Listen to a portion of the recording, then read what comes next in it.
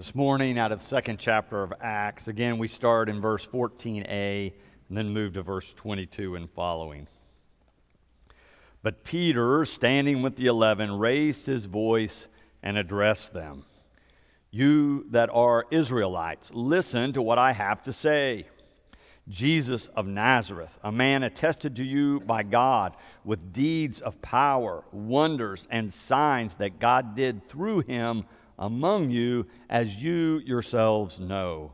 This man, handed over to you according to the definite plan and foreknowledge of God, you crucified and killed by the hands of those outside the law.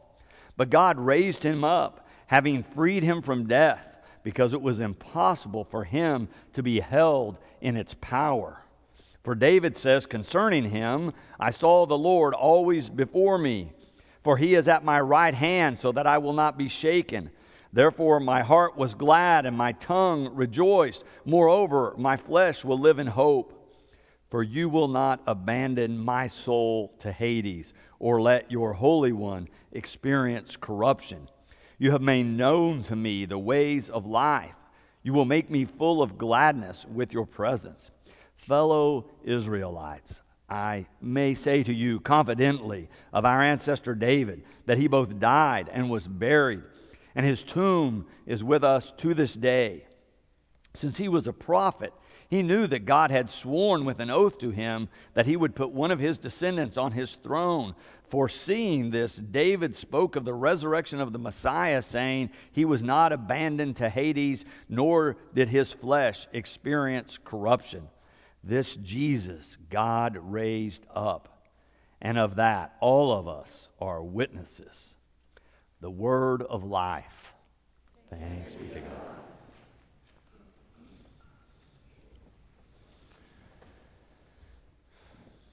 Well, we continue to look at the power of the resurrection in people's lives in these readings from Acts. We continue to explore also what impact it might have upon our lives if we too grasp the power of what God is doing through Jesus in the resurrection. A couple of weeks ago, I had opportunity to write an editorial for the Tulsa World. In there, I mentioned my concern that so many people want to celebrate Easter Sunday. That's not actually concern. That part is great. But the fact that for so many, it seems to be a one-day celebration and does not seem to have an impact on their lives going forward.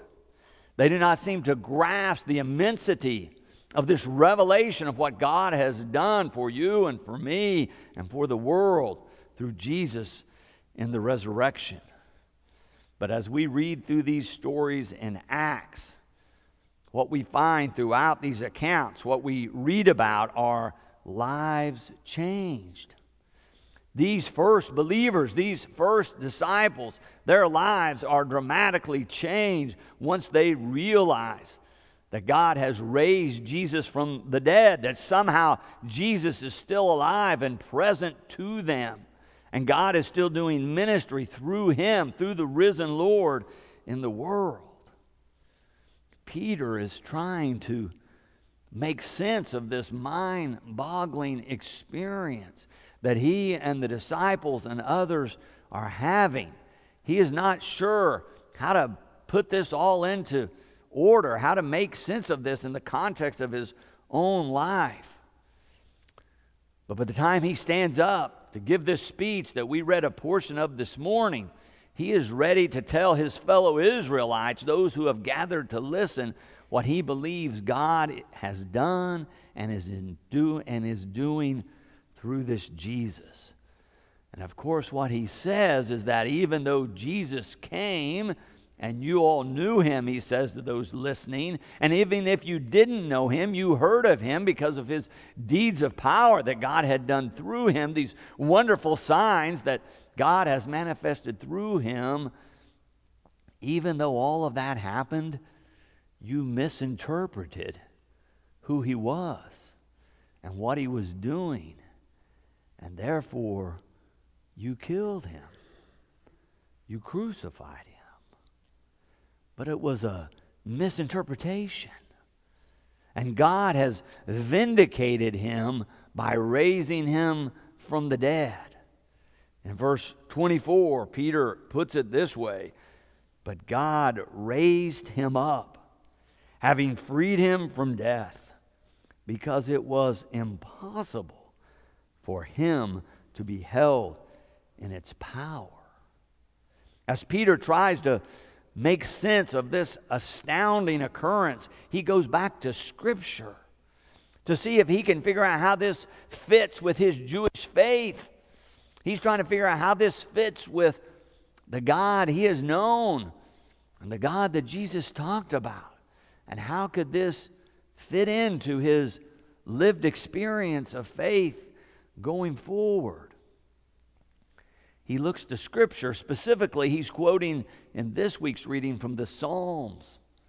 It's important to remember that in Peter's time, the Psalms were considered all, 150 of them, written by King David. You'll remember David, the second king of Israel, seen as the one great king, leader of the Israelites, one whom God had anointed and selected and chosen and drawn forth to be the leader of God's chosen people. And not only chosen him, but promised to him that one of his descendants would continue to be on the throne, to reign over God's people and to represent God's will in the world. So Peter looks back into the Psalms and finds these promises and these hints of the resurrection. We realize that reading through Acts that Peter and the others read the Psalms looking for them to apply to either David or to the promised Messiah. In the case today, Peter and the other disciples are interpreting this quote from the Psalms to apply to the promised Messiah. So by the time we get to verse 29, Peter is saying, fellow Israelites, I may say to you confidently of our ancestor David that he both died and was buried, and his tomb is with us to this day. Since he was a prophet, he knew that God had sworn with an oath to him that he would put one of his descendants on his throne. Foreseeing this, David spoke of the resurrection of the Messiah, saying, he was not abandoned to Hades, nor did his flesh experience corruption. This Jesus God raised up, and of that all of us are witnesses. Peter is trying to make sense of his faith and his experience and to understand what God might be doing in his life. Peter and the other disciples use what United Methodists call the Wesleyan quadrilateral to make sense of their faith experience. Quad meaning four sources or criteria of faith that John Wesley held up in his writing as important for any one of us to interpret our own life experiences through the lens of faith. So Peter and the other disciples utilized Scripture, then looked to their own tradition of faith, couple that with their experience of God, and then reason this out to explain what God has done through Jesus in terms of raising him from the dead. Using those four criteria is a healthy way for any and all of us to make sense of faith in our own life. The guidebook that we use that talks about these four criteria or sources of faith is called the Book of Discipline of the United Methodist Church. It's revised every 4 years by a representative group of United Methodists looking to make sure that our faith and our witness stays relevant. But some parts of the book, they do not change. A section in the early pages of the book talks about our theological task and how every one of us as United Methodists is responsible for being able to articulate our faith, why we believe, how that impacts the way we live, and so on. I want to read you just a few sentences out of the book of Discipline that talk about how we use these criteria and how it impacts our lives. On the personal level, experience is to the individual as tradition is to the church. It is the personal appropriation of God's forgiving and empowering grace. Experience authenticates in our own lives the truths revealed in Scripture and illumined in tradition, enabling us to claim the Christian witness as our own.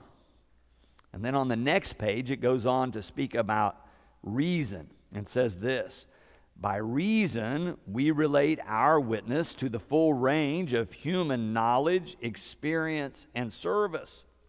Since all truth is from God, efforts to discern the connections between revelation and reason, faith and science, grace and nature are useful endeavors in developing credible and communicable doctrine.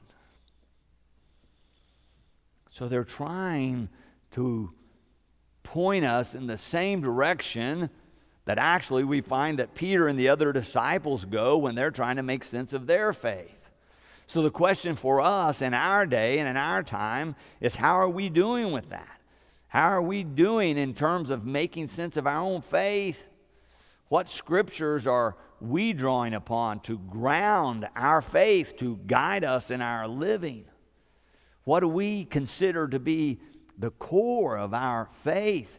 And how does that shape and form us in terms of decisions that we make and the life that we live?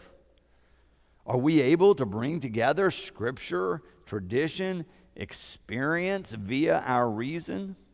Are we able to bring those sources to bear in our own life in a way that we can speak about our faith in a way that would be intelligible to somebody else?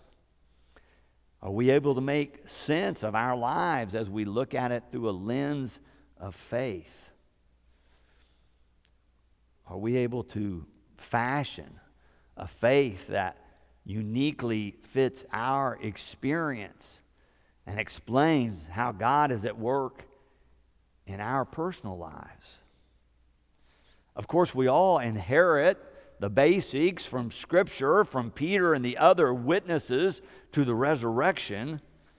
But finally, if we're going to have a deep and vital faith that grounds our lives and guides our living, then we have to look at their experience and their time and see how that intersects with our experience and how we make sense of that so that we find meaning and purpose in the way that we live. I've been telling you for almost 2 years now that I've entered into an experience the United Methodist Church offers called the Academy for Spiritual Formation. It's an experience where you make a commitment for 2 years to go away for 1 week each quarter, to go to a retreat center so you can have some time away, some time with God. The leaders of the Academy for Spiritual Formation structure the day so that it opens and closes with a focus on God. So we open with worship every morning and close the day with worship. During the day, we always participate together when we're there that week in Holy Communion.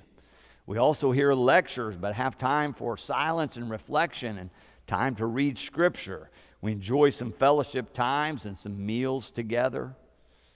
But all of it is designed to help us begin to understand the history of spirituality. So every time we're away, there's faculty people who are teaching about a certain epoch of Christian history and how Christians in that time and place practiced their faith.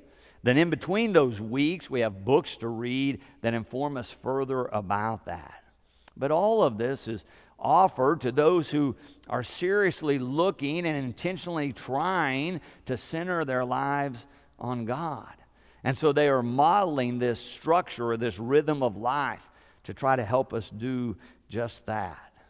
All of it finally focuses on the purpose of helping each one of us design our own rhythm of life that honors God and puts God at the center of all of our living.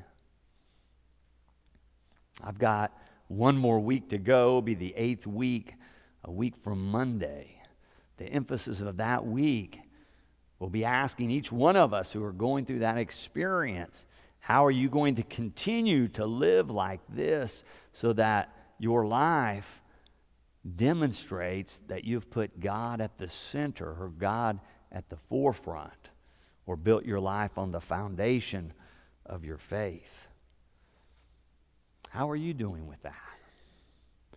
Is your life structured in such a way that it's clear to you that God is at the center of things?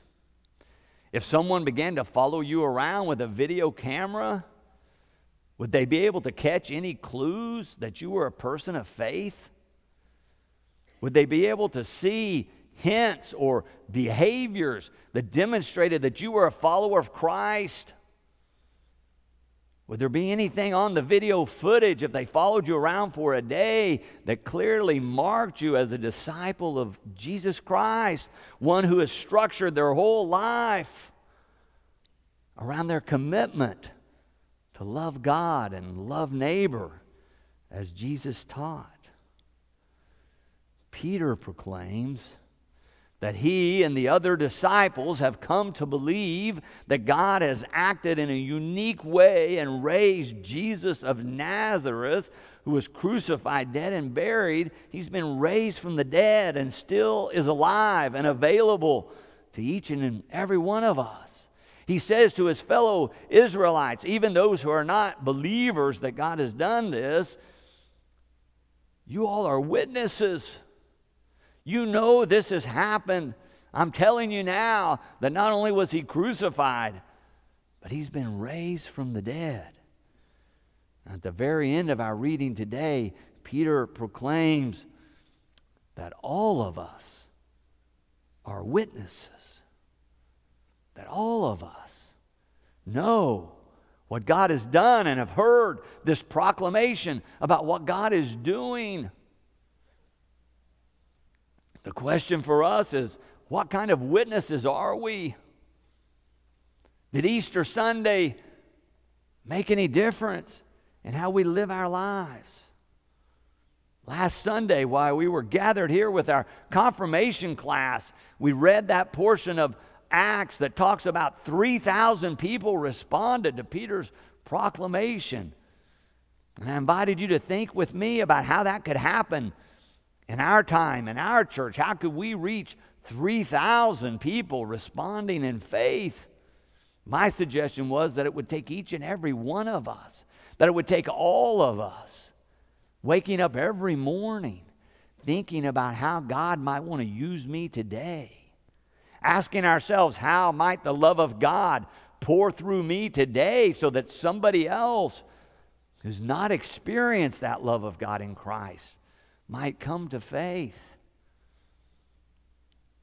I suggested that God could use us in a more powerful way if each of us, if all of us, opened ourselves to God's leading us in terms of how we witness to God's love, or how we were willing to do good for someone else during our lives.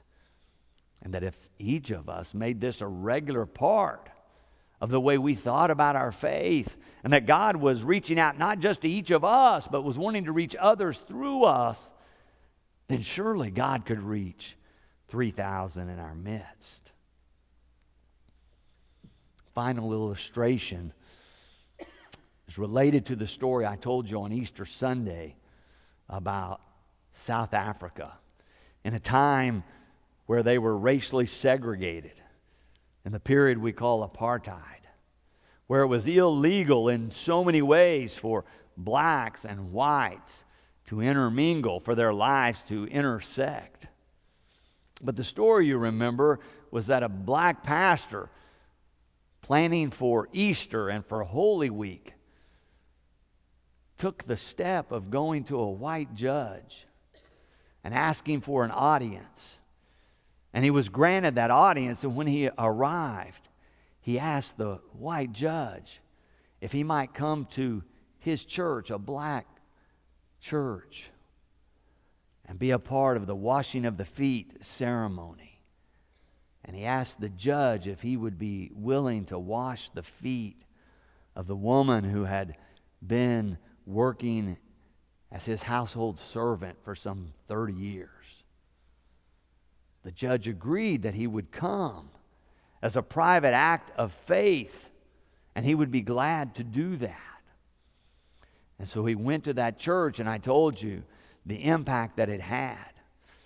The part of the story I didn't have a chance to finish on Easter Sunday morning was that there was an investigative reporter in that part of town that night working on a different story.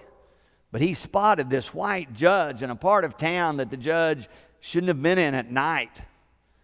And so he followed the judge and watched from the back of the church to see what happened. And oh my, did he have a story by the time that service was over. He rushed back to the newspaper office and typed the story up and gave it to his editors. They made it the headline of the newspaper the next day. Public criticism came quickly, condemning a white man who would dare to go to a black church and wash a black woman's feet and then kiss them of all things. And he began to get letters condemning him. Letters from people saying how disgusted they were with his actions. And quickly the conversation turned to questioning whether this man who had been esteemed up until this point was even fit to be a judge at all in that society. When the black pastor began to hear about all the hate and criticism that was being poured out upon the judge, he went to see him again. When he came in this time, he said, "I must apologize. I ask for your forgiveness. I never meant for all of this to impact you this way, for all this criticism to call your reputation or your career into question. I ask you to forgive me." The judge said, "You have done nothing wrong. There's nothing to forgive. But if it would make you feel better for me to forgive you for nothing, then I forgive you." And the black pastor said, "Thank you so much. I feel so much better." But despite the criticism, the pastor said to the judge, "You have done a great work for my people. You've helped heal the pain of this terrible segregation." He said, "I could preach 1,000 sermons and never be able to proclaim the gospel the way that you did." Peter says, we are all witnesses. And I tell you, I believe that to be true. For I can preach 1,000 sermons, and I cannot be the witness that you can be. Amen. And thanks be to God.